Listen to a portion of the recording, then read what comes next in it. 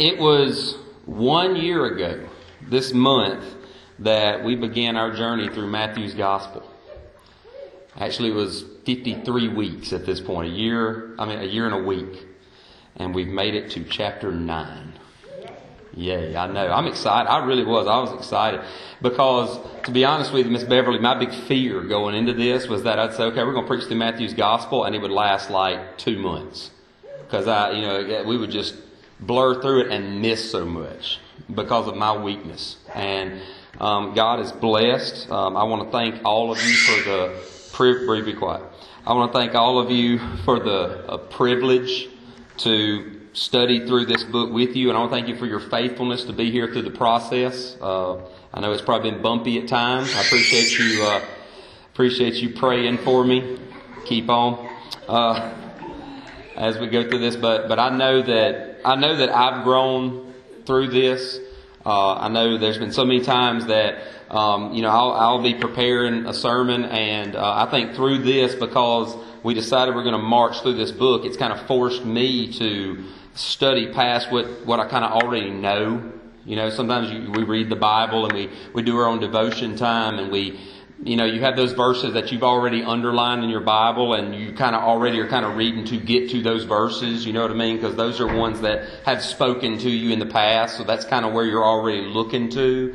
Things like that, going through a book of the Bible this way kind of forces us to unpack every verse and every word and every thought and every concept. So I know I've grown through it, I've been convicted through it, and I hope that as we keep walking through it, that you and I both will continue to grow. So tonight, as we continue our path, we're going to begin with Matthew's own account of his call to follow Christ. We've been going over a year, and now we get Matthew's account of when he started following Christ. I think that's almost like God just planned that out to me. It seems almost, like He put it on a calendar that way. So, we begin in Matthew chapter 9, verse 9, which says, "As Jesus passed on from there, he saw a man called Matthew sitting at the tax booth, and he said to him, 'Follow me.' And he rose and followed him." Now, if you look in the other synoptic Gospels, Mark and Luke refer to Matthew not by the name Matthew, they refer to him as Levi. And some people have had some consternation over why, it's Matthew in one gospel and Levi in the other. Are these the same guys? And all that stuff? Yes, they're the same people. There's many times that, especially Jesus' disciples, are known by multiple names. Peter was also known as Simon. But here, there's a very interesting reason, I think, that Matthew refers to himself as Matthew while the others refer to him as Levi. You see, Levi was Matthew's name in Hebrew. And Mark and Luke, who are writing, as we said before, to a more Greek crowd, they used the name Levi because that was his Jewish name, and they're keeping the context that Jesus was a Jew, and he was in the land of the Jews, in the land nation of Israel, and he was calling Jewish disciples. Matthew, though, as we've said so many times before, was writing to the Jews. But instead of calling himself by his Hebrew name, he does the odd thing, and he goes with the name Matthew, which is his name in Greek. He goes with his Greek name. And the reason he does this, as he addresses a Jewish crowd, is because I believe he wants to give us a glimpse into maybe his own humility. As we just read, Matthew was a tax collector. And as we said before, tax collectors were, of course, hated by the Jews because they were dishonest. What Matthew is pointing out, as he calls himself Matthew, and as he relates his own personal call here, what he's pointing out to his audience is that he was not just a tax collector. He's letting everybody that knew the context of this verse know that he was the most hated kind of tax collector. There was within the Roman government an infrastructure of what we'll call tax gatherers. So many times in our English language we use the terms tax collector and publican and things like that interchangeably, but that's really kind of wrong. That's not really what we ought to do. That's almost misleading. The true publicans, with the exception of Zacchaeus, as far as we know, were always Gentiles. Publicans were responsible for collecting taxes not within a certain city. They were responsible for collecting taxes within a certain region. It was a very big job. And they would also bid out for these jobs sometimes. They would go to the Roman government and they would compete for this position. And the reason it was so highly sought after is because once you got this position, it was just understood by the Roman government that you would keep a portion of what you charged everybody as your fee. Now, it wasn't really nailed down in stone what your portion would be. Might be 2%, might be 25%, might be 50%. So Rome was going to get its money, and then whatever above that this publican wanted to charge, he would charge. And by the way, he had the force of the Roman government behind him. So if you didn't pay, you went to jail. So you had to pay. Now, in order to see his massive job performed of taxing an entire region, these publicans would subcontract local citizens from each town to help them collect the taxes. And these men that were subcontracted out, they were broken out into two groups. You have the Gabai, which were tax gatherers in general, and you had the mocks. Matthew was the latter. He was a mock, and he was of the most despised group. All tax collectors, like we said, from the publicans on down, they were really nothing more than government-backed extortioners. They were a Roman government-backed mob or mafia. You couldn't tell them no, and they charged you whatever they wanted. However, the Gabai collected on only regular dues of land, income, and poll taxes. The mocks were much more invasive with their collections. Men like Matthew would set up their booths on public roads, in the city gates, or seaside ports, and they would, all throughout the day, make travelers unload their wagons or unload their ships, open up all their parcels, and even open their own personal mail. And they would inspect all these things for any evidence of any business that might be occurring that they could apply a tax to. Then the mocks would tax the people on everything, including licenses, wagons, the very axles on the wagons, pack animals, ships, river crossings, crossings of dams, the right to walk down the road. In fact, they taxed the people on so many varied things that modern scholars don't even have words for many of the things that are found in the ancient writings that would be taxed. They just don't know. There's so many things. There's words popping up that they just don't know what to relate these words to. Literally everything could be taxed by a mock as you travel throughout the day. Now, because the publicans taxed the people, but they did it through other men, they were hated, they just weren't hated as much. They taxed you, they just never taxed you face to face. So you didn't despise them quite as much. The Gabai were more hated than the publicans because they taxed you face to face, but they only taxed you on certain things, so they didn't extort as much money from you.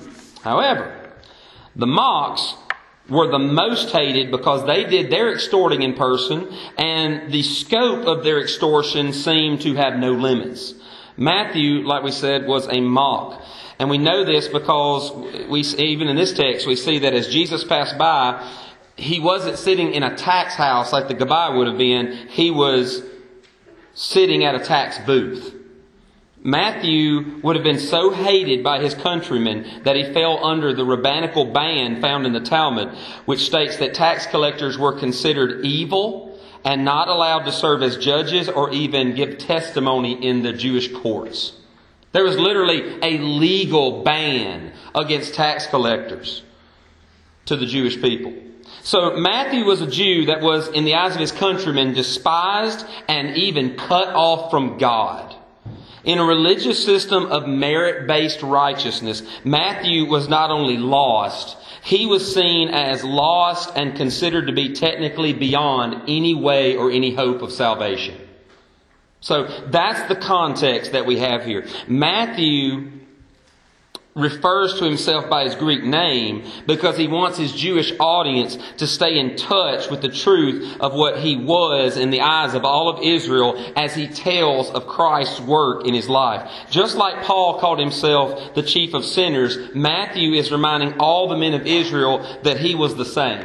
And if Jesus could or would save him, then no one is beyond the mercy of God. There's the importance of context right there. So we see that Jesus did, in fact, extend this mercy to Matthew. Jesus said to him, "Follow me," and he rose and followed him. This is a perfect picture of what we call irresistible grace. The irresistible grace of God moved in this moment in the life of Matthew. Matthew, because of his way of earning a living, he was always very in tune with all the goings on within the community and within the society that he lived in. Nothing could get by him because if anything went on without him knowing it, he might miss $1 he could tax somebody for. So he knew everything that was going on. He would have definitely known about Jesus. He would have known about his miracles. He would have known about his teachings. He most likely would have heard him speak, maybe even several times.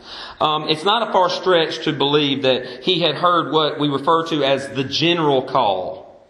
The call of the gospel that goes out to all men. We believe he probably heard that several times before this day. However, on this day, he responded and followed Jesus because of the effectual call that he received as the Holy Spirit did his work in regenerating his heart. All those whom the Lord Jesus died to save will come to him. Period, paragraph. Biblically sound. Jesus makes it clear in John 6, he said, "All that the Father gives to me will come to me." Not might come to me, not should come to me. They will come to me. However, irresistible grace, it doesn't mean that we cannot resist God's grace at all. It doesn't mean that we can't resist it for a time. It means that in the end, God's grace is just going to win out in the hearts of the people that God has chosen to save through the blood of His Son. Jesus will have every single soul that He spilled His blood for. He's going to have everybody that He bought and paid for. It would be unjust of the Father to not ensure that the Son get every soul that He went to purchase. He came to save a people. He did everything that it was required of Him to do. He's going to get all of His people. Some will come later. Some will come sooner. When we receive the effectual call, it may seem gentle or it may seem very violent. Our hearts may be strangely warmed, like Wesley talked about. He was sitting and listening to, I believe it was Martin Luther's commentary on Romans chapter 1, I think, if I'm correct. And he felt his heart strangely warmed. The effectual call was a gentle call to him in that moment. Or our heart may be violently stabbed with a killing blow, like the men of Acts chapter 2, who screamed out, "Brothers, what must we do to be saved?" Either way, when the Spirit of God applies His grace to our lives by giving us faith, the call of Christ becomes one that we can no longer resist. It's not that God drags you against your will in that moment. He changes your will in that moment. He makes you alive, and for the first time ever, you see things in a way that you never really saw it before. You might have heard it that way before. You might have understood it that way before, but you did not truly, with the eyes of your heart, see it that way before. We may have hardened our hearts in the past because we would rather have our tax booths of lust and pride or selfishness or addictions or materialism or hobbies or whatever else. But when God applies His grace to our hearts, we will answer the call. We will have open eyes to see Jesus as not just a teacher, not just a prophet, not even just a Bible character anymore, but as our King who commands us to follow. And in that moment, we will obey. There's so many, especially in our area, who sit on two opposite poles concerning God's grace. Obviously, there are many people who are into or are influenced by what we would call, I guess, cultural Christianity. They're around it, been around it their whole life. Everybody in Mize, Mississippi knows what Easter's about. Everybody's been to a VBS. Everybody knows about the cross and all that kind of stuff. But they turn God's grace into licentiousness. And they live their lives however they want to without ever really thinking that they need to repent of anything. We all know people like that. We may be related to people like that. However, there are many who feel like Matthew must have felt. You know, if you look around right now and you see all the pews that are empty, I just want to pose an idea to you I was thinking about the other day. That every empty seat in here, that seat belongs to somebody. Not like we usually think about it in church where, oh, you've got my pew, you got to get up. No, what I mean is that there are lost people. I guarantee you, if I went outside the front door and I just started talking even in my regular voice, which to be honest is louder than most people's. But if I went out the door and just started talking in my regular voice, within earshot of what would be said, there are people that should be sitting in those seats. They need to be in those seats. Christ deserves that they be in those seats. But for one reason or another, they're not. Maybe they've never really had any kind of real, meaningful interaction with the church. Maybe they just had a rough life and they feel like God just wouldn't accept them. Maybe they've just always been distant from the things of God and God's people in any meaningful way. And they feel like God just wouldn't accept them at this point in life.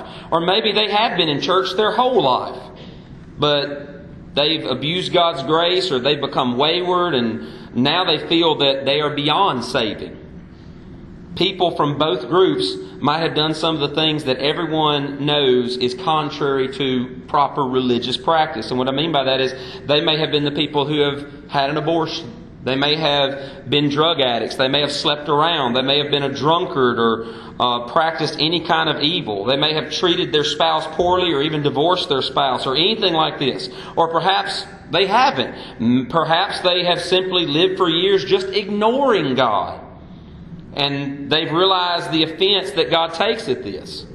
Maybe someone hearing this right now, either here or over an electronic media, is sitting there thinking that God will not forgive them, that He would not call them at this point in life. And what God is saying through Matthew's own testimony to all of us is that if that's you, you're wrong. He will. In fact, He might be doing it right now. Prayerfully, maybe someone here, maybe someone who will hear this, God will call their heart with the effectual call right now. Jesus called Matthew when he was the most despised and most condemned sinner around. And because of the effectual call, Matthew followed him. He left everything without regret. Matthew knew that once he just abandoned his government-backed tax booth in the middle of the day like this, then he could never go back. There was no way. Any publican, there was no way that government was ever going to allow him to fill that position again. He knew that. However, this man, who had most likely spent so much of his life feeling condemned and wanting forgiveness that he didn't think was really possible for him, when he heard the call of Jesus, he left the booth of his sin without regret. And when we see the depths of our lostness, then the things that we have lived for, the things that we have put, the things that have put us in such a terrifying situation before God, they really start to lose their appeal. We see that they'll not only mean nothing to us in eternity, we see that they are costing us eternity. If God's moved on your heart in that way, you know what I'm talking about. You know that moment or that season in life where all of a sudden all the things that you had been living for, or the things that you had been hiding in the dark, or the things that you really ran to when the pressure was on, other than Christ, the things that really offended God in your life, all of a sudden you remember when you saw what they really were costing you. That they were going to cost you an eternity under the wrath of God. That they were costing you the relationship with the one whom you were created to know. That they were not only not as beneficial as you thought they were the most harmful things you'd ever been in contact with. And I'm sure you remember that you wish you had never associated yourself with those things ever at all. You wished you'd never touched them. You wished you'd never seen them. You wished you'd never heard of them. The things you once loved and didn't think you could make a day or a week without, now you wish you had never heard of them. In fact, when we're in that moment, when we're in that season, when God's doing that to us, when He's opened our eyes in that way, all we want are not those idols anymore. All we want is someone to rescue us.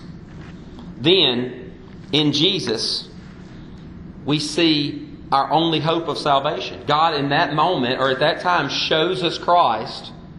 He walks by, so to speak. He comes to mind. God opens our heart to see Him. And then all of a sudden, Jesus is the most beautiful thing we've ever seen. He's our only hope of salvation. We've seen that we're like Matthew. We're totally lost. There's nothing we can do to save ourselves. We are just eternally toast. And there's no reason God should or would ever have anything but anger for us now. And then we see Christ and we say, oh, there's a glimmer of hope. If only He will save me. In Christ, in that moment, we see everything we could possibly want. Everything that matters to us really right then is in Him. Salvation, forgiveness, acceptance, escape from wrath, justification. Oh, and then it just opens up from there, doesn't it? Wait a minute. Perfect love. Joy. Wisdom I never thought about. Hey, here's one that can tell me. I realize my whole life I've done everything like Matthew. I've tried to figure out every move I could make by my own intellect and by my own wisdom. And I've done the things that, even though I knew they were kind of wrong, I thought they would ultimately end up in the greater good for me. And all that's done is come back to bite me and destroy me and ruin everything that I care about. And now here's this one who never made a mistake. He can only speak truth. Every one of His ways is above all of my ways. None of His ways could ever fail. And He's willing to teach me. Everything we could possibly want is in Him. And that's to say nothing of the fact that He's the source of all joy that will never diminish. We'll never retire from Jesus, and He'll never retire from us. We'll have eternity with Him, not just 25 years and then we get a gold watch and we're on our own to figure out the rest of our existence. He loves us eternally. He wants to give us a place where there is no more fear, where there is no more pain, where there is no more doubt, where there is no more lack of assurance, where there is no more depression or despair or despondency or anything like that. And all of this and so much more wrapped up in just the person who's walking by us, Christ Jesus, in that moment of our greatest heaviness and our greatest despair. And He says, follow me. And in our awe of how could this be? I don't know about you, but I remember in that season of my life, I remember thinking, I remember struggling my way to the cross to really accept the grace of God because my sin was so dark, so bad, so much worse than all of yours put together as far as I was concerned. And I remember thinking, will He really? It wasn't a matter of, is He enough? It was the question of, is He really willing to save somebody like me? But all throughout Scripture, what does He say to every one of us? Follow me. Repent and believe the gospel. You follow me. But I'm a sinner. Follow me. I've done so many bad things. Follow me. I've been on the wrong road my whole life. That's why you need to follow me. And when He calls us in that moment and we grasp that He's really speaking to us and He really is opening the door of salvation and relationship with Him to us, when that effectual call really draws our heart that way, then we respond like Matthew did. And we respond like Paul did when he wrote, "Indeed, I count everything as loss because of the surpassing worth of knowing Christ Jesus my Lord. For His sake I have suffered the loss of all things and count them as rubbish in order that I may gain Christ." Matthew left his tax booth and he never looked back. Paul left his life as a ascending young Pharisee, a man on his way to prominence, and he never looked back. We've left those of us that are in Christ, we've left the sins that owned us, and we fight to never look back. Because the one who's called us is greater than all those things. And immediately after Matthew's conversion, we read in verse 10, "And as Jesus reclined at table in the house, behold, many tax collectors and sinners came and were reclining with Jesus and his disciples." Now, here, presumably, Matthew held a party at his house to honor Jesus. And in this, we see, first of all, our Lord's willingness to go to sinners of the worst kind, as well as Matthew's new desire to bring such sinners to Christ. And this is the call of every disciple, to go and seek out the lost and see them reconciled to our new Master. Jesus does not shun such sinners. Rather, He seeks them out and He calls His disciples to do the same. The entire crowd here was made up of tax collectors and other people whom the rest of Israel would have simply labeled as sinners. No other label was needed. To the religious mind of Israel at that time, that label was good enough. That label placed these people exactly where they were. Sinners beyond hope of righteousness. These were most likely Matthew's friends and acquaintances. They were the people that the religious rulers of Israel would have said were beyond salvation. But in fact, salvation came to eat with them, so that they might hear the gospel, believe, repent, and be saved.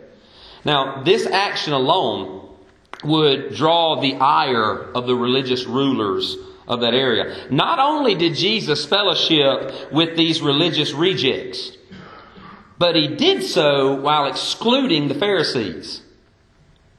These men saw themselves as the standard bearers of righteousness. And in their minds, since Jesus was doing mighty works, which surely meant He was from God, and claiming to be from God, He should have desired to rub elbows with who? Them.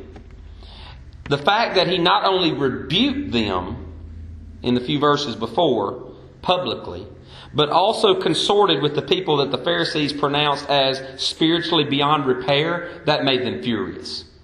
They couldn't figure it out. They would not accept it. They raged at this perceived insult. And we see there's a disdain in verse 11. It says, "And when the Pharisees saw this, they said to His disciples, 'Why does your teacher eat with tax collectors and sinners?'" Now apparently the Pharisees found out that Jesus was going to be at this party, and they waited outside. They didn't go inside. Now obviously they didn't go inside because there were sinners in there, and these men would never associate with those people. They thought it made them unclean. They waited outside. There's another reason they waited outside.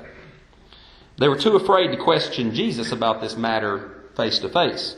He had just rebuked their evil thoughts and then healed the paralytic in the eyes of all the witnesses in verses 1 through 8. They didn't want a face-to-face confrontation with Jesus because they were intimidated. They couldn't suffer another personal embarrassment or public embarrassment. So they cornered, not Jesus, they cornered some of His disciples. They were going to pick on little brother, so to speak. And they asked them, "Why does your teacher eat with tax collectors and sinners?" Now, this was not an honest question. This isn't really something they wanted to know. In their minds, the fact that Jesus would associate with this group was automatically a sin on the part of Jesus. It made Him equal with the people He was eating with in their minds. As time would go on, the Pharisees would often ask questions of Jesus, trying to pin Him down to some kind of guilt.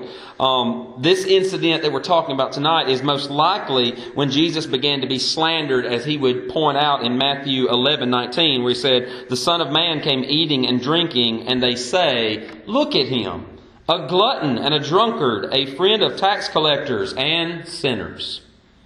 They labeled Jesus as being one of the people that He's associating here at Matthew's house because of this incident.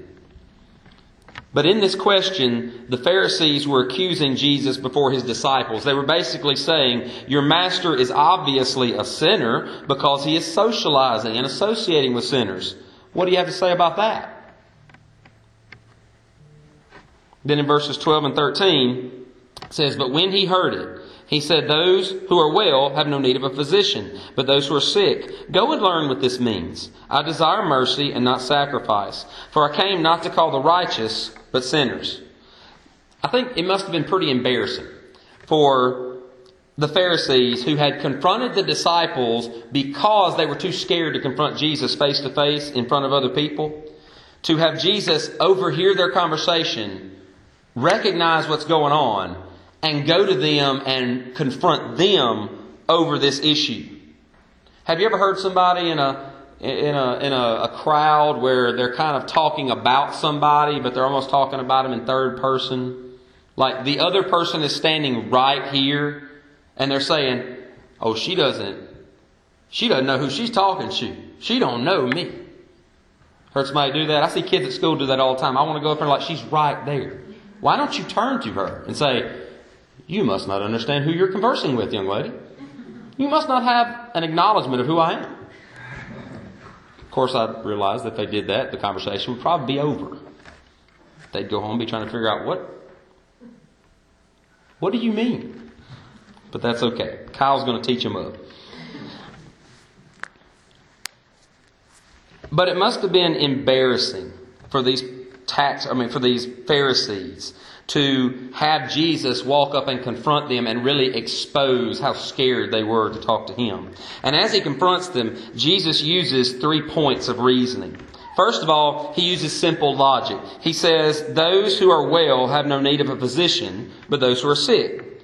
Jesus just turns the obvious truth of the Pharisees' own assertion back on them to expose their hypocrisy in this matter. The Pharisees' whole argument was that because these people were sinners, no one should have anything to do with them. That was their whole point. These people are sinners. You should never have anything to do with them. And Jesus turns this around, pointing out that it is because they are sinners that they should be helped. How ridiculous would it be for a physician to only take patients who had no physical illness whatsoever? You go to school all those years, you pay all that money in loans, you get this great understanding of the human body, you're able to heal, you take an oath to heal, that's your business to heal those who are sick. But instead of doing that, you set standards on your life where you will only see people who have nothing to heal. That is both useless and illogical. Not only did the Pharisees know that these people were sinners, these people themselves knew that they were sinners. They never denied it. The prostitutes, the tax collectors, the drunks, and anyone else in this group, they knew they were spiritually ill and in great need of someone to heal them. Jesus' point to the Pharisees is this: you knew they were sick. Why didn't you do something to see them healed? He turns it on them. He pointed out that those who claimed to be the shepherds of Israel, instead of tending the sick and wounded of the flock, had decided to simply sit back on the hillside and watch the sheep die. The question we have to ask here is, do we do the same thing? Do we have the attitude that if someone is known as a sinful person, we will not have anything to do with them? We have to do some soul searching here. I'll be honest with you, I had to look at my own life. Because I think it's easy to get that attitude sometimes, especially in a place where everybody knows everybody. Because we kind of compartmentalize everybody into groups, don't we? It's almost like one big junior high around here. You got cliques, right? The party crowd hangs out with the party crowd. The Cowboys hang out with the Cowboys or whatever. The Saints fans hang out with Kyle. That's right. Kyle's by himself most of the time. Anyway, so, everybody we compartmentalize, and it's almost like we don't really cross those boundaries too much unless it's, we see them at a gas station and they happen to be working there, so we have to give them our $5 so we can buy, whatever we're buying or whatever. That doesn't really count, does it? That's not really crossing the boundaries. Do we have the attitude that if someone is known as a sinful person, we're not going to have anything to do with them?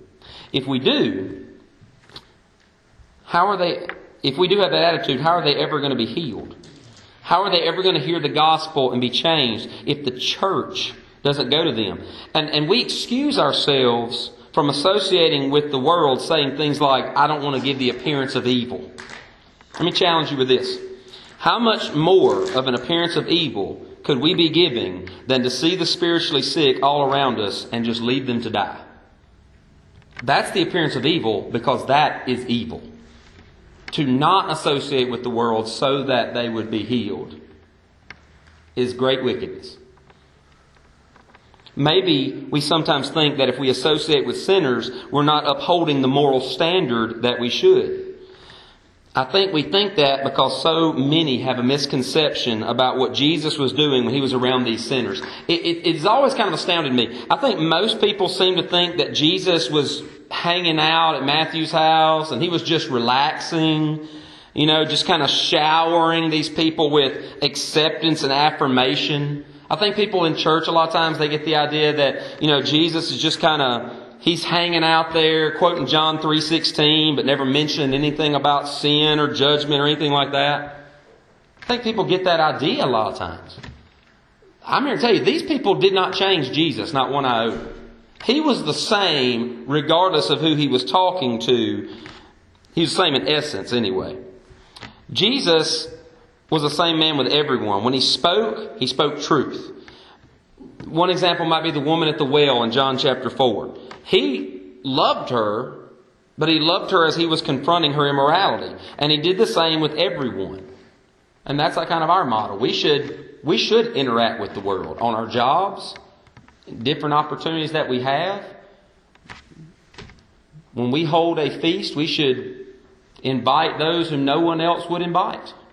The poor, the lame, the sick, those who can't pay us back. Well, who's more poor and lame and sick than the lost people of this world who are totally broken and totally depraved and do not even know how broken they are? Who should we be inviting to our houses for our get-togethers, our socializations? It's the people that need what we have the most, right?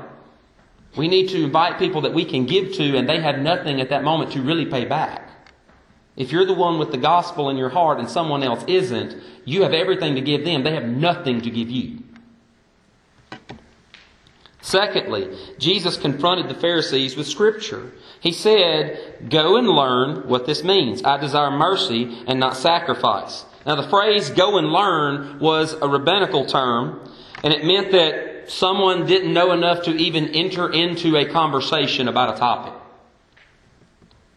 That was a massive slam in the face of these Pharisees. What Jesus is basically saying is, look, you don't know enough to even talk about this with me. Jesus was rebuking these men for a total lack of understanding concerning the Scriptures that they prided themselves on having mastered. This quote comes from Hosea 6, verse 6. And Jesus quoted Hosea to these people to remind the Pharisees of the context of Hosea's love and mercy and faithfulness for Gomer, his adulterous wife. And they all knew that this was a picture of unfaithful Israel and God's faithfulness and compassion.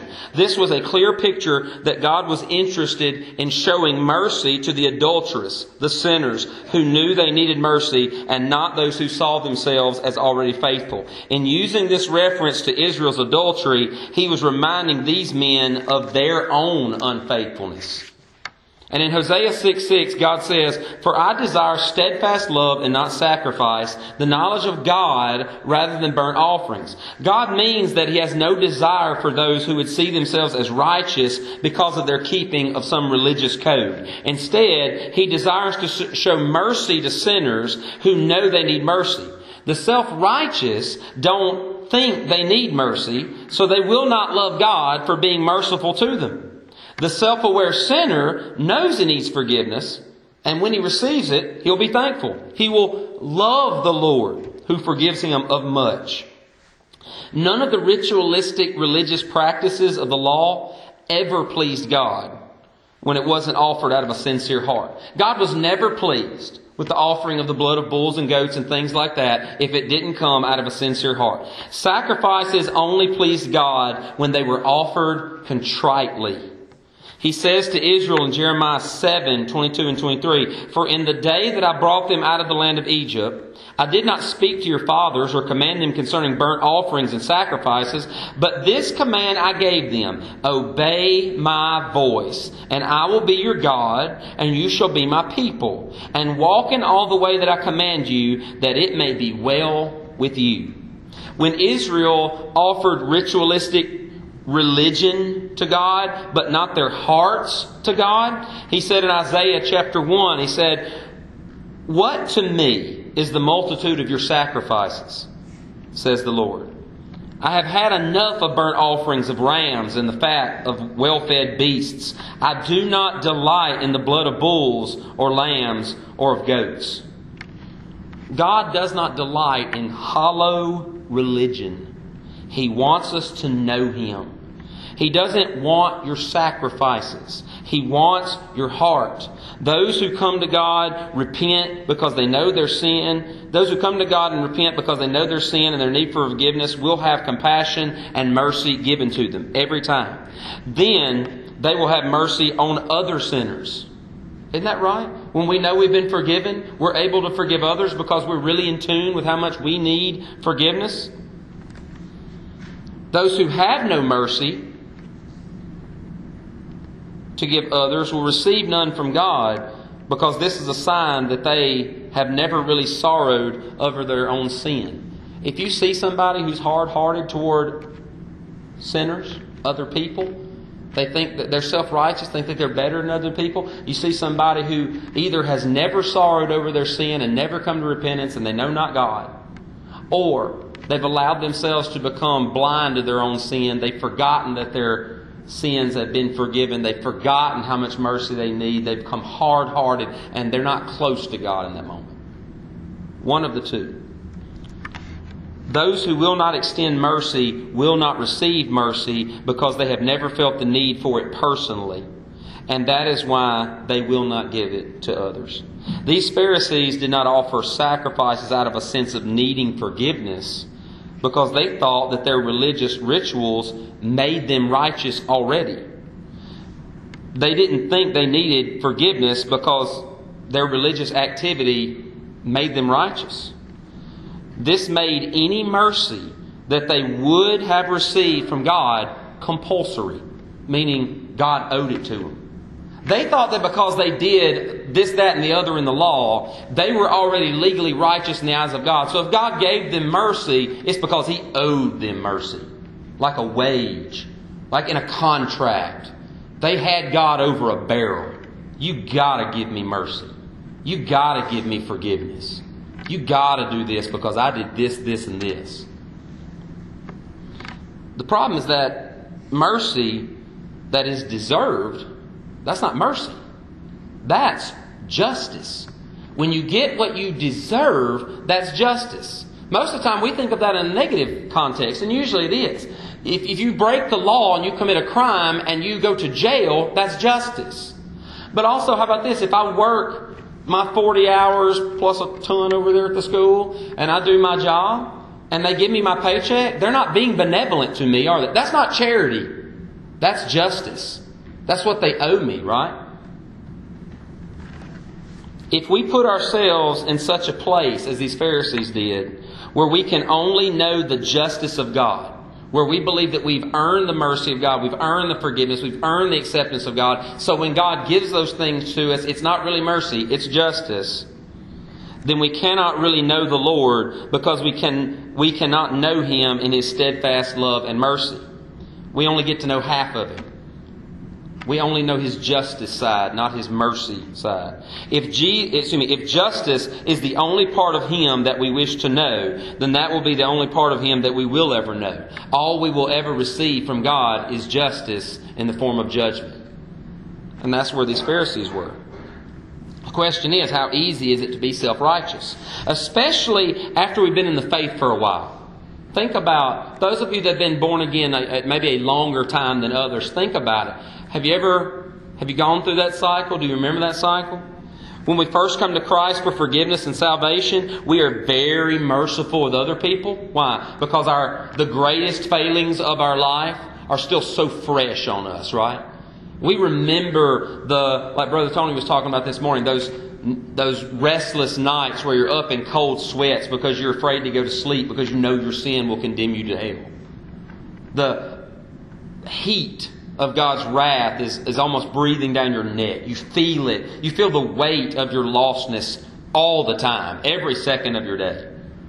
And then when you are forgiven, and maybe even you're still coming to terms with how forgiven you really are, you're very sympathetic with other people because you are very in tune with your own depravity. But then what happens after we've been born again a while? What happens after we've settled with the idea that God has forgiven us, that He is merciful, that we are in Christ? After a while, we can begin to be hardened by pride, can't we?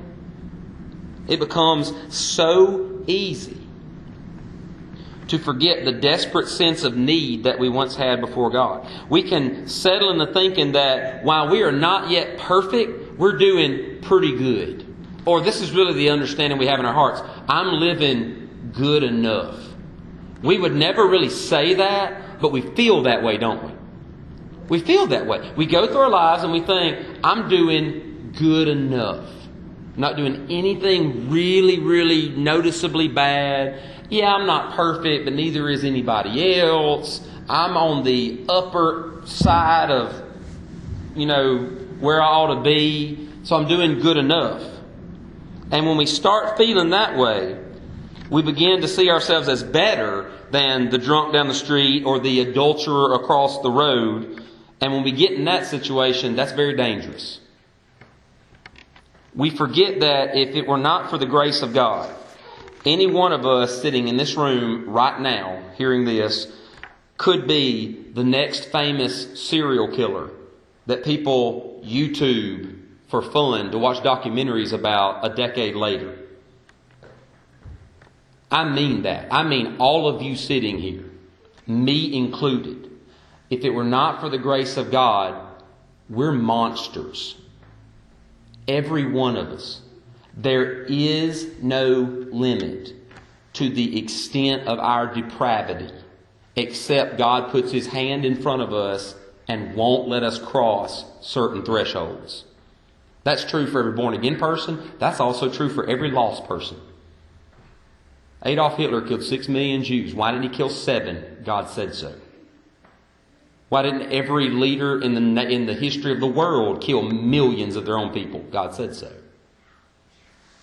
We are all only God's grace away from being, like we said, a murderer, a kidnapper, a rapist, a thief, or anything else. And we need to remember that there's nothing good in any of us. We need to often go back and get in touch with the truth that we were all, at one point in time, the woman who washed Jesus' feet with our tears. And we were the publican who hit himself on the chest, begging for forgiveness from God and unable to even look up at heaven for fear of His stare.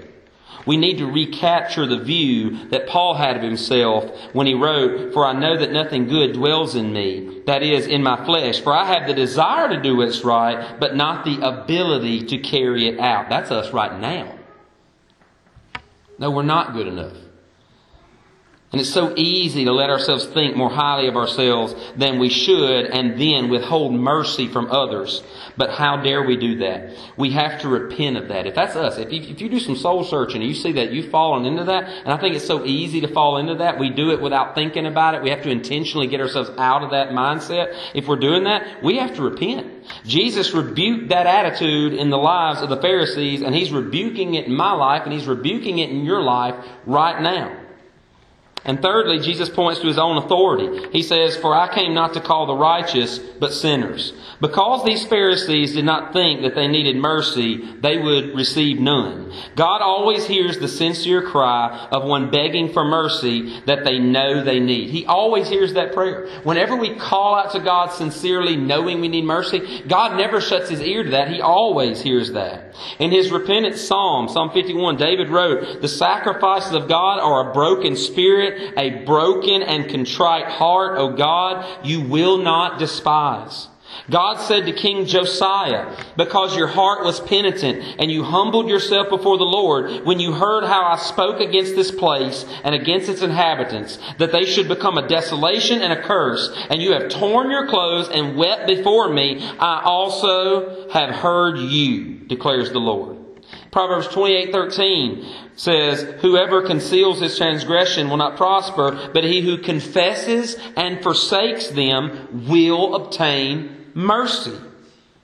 And 1 John 1:9 tells us if we confess our sins, He is faithful and just to forgive us of our sins and to cleanse us of all unrighteousness. We have so many promises that when we call out to God out of a sincere heart, no matter how great or how small our sin may seem, He always hears. He never shuts His ear to a broken and contrite heart. He is joyful to listen to those prayers and to answer those prayers with mercy. These Pharisees would not be forgiven because they didn't think they needed forgiveness.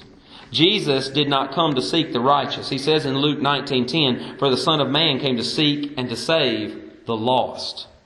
God delights in saving the lost sheep who have wandered from the flock and know they're off the path. He loves to find the lost coins who have fallen into the dirt and the darkness of sin and know they need rescuing. He opens His arm wide to every prodigal who comes to his senses and longs to come home. If you're listening to this, either in these pews or you're hearing it over the podcast, and you feel like God will not forgive you, Jesus wants you to remember who it was that He died to save. For while we were still weak, at the right time, Christ died for the ungodly.